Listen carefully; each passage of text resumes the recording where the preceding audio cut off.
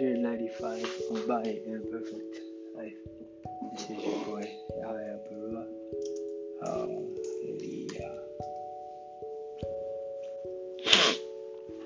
Yeah, today was a pretty good day.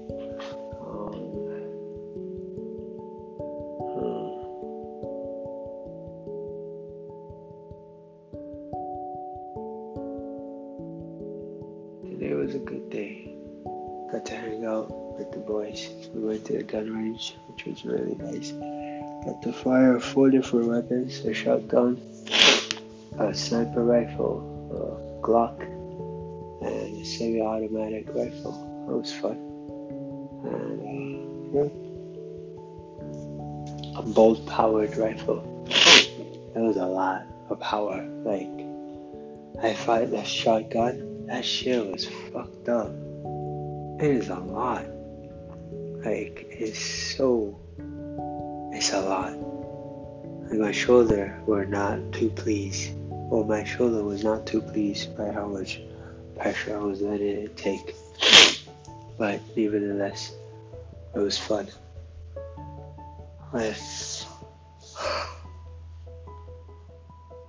Yeah.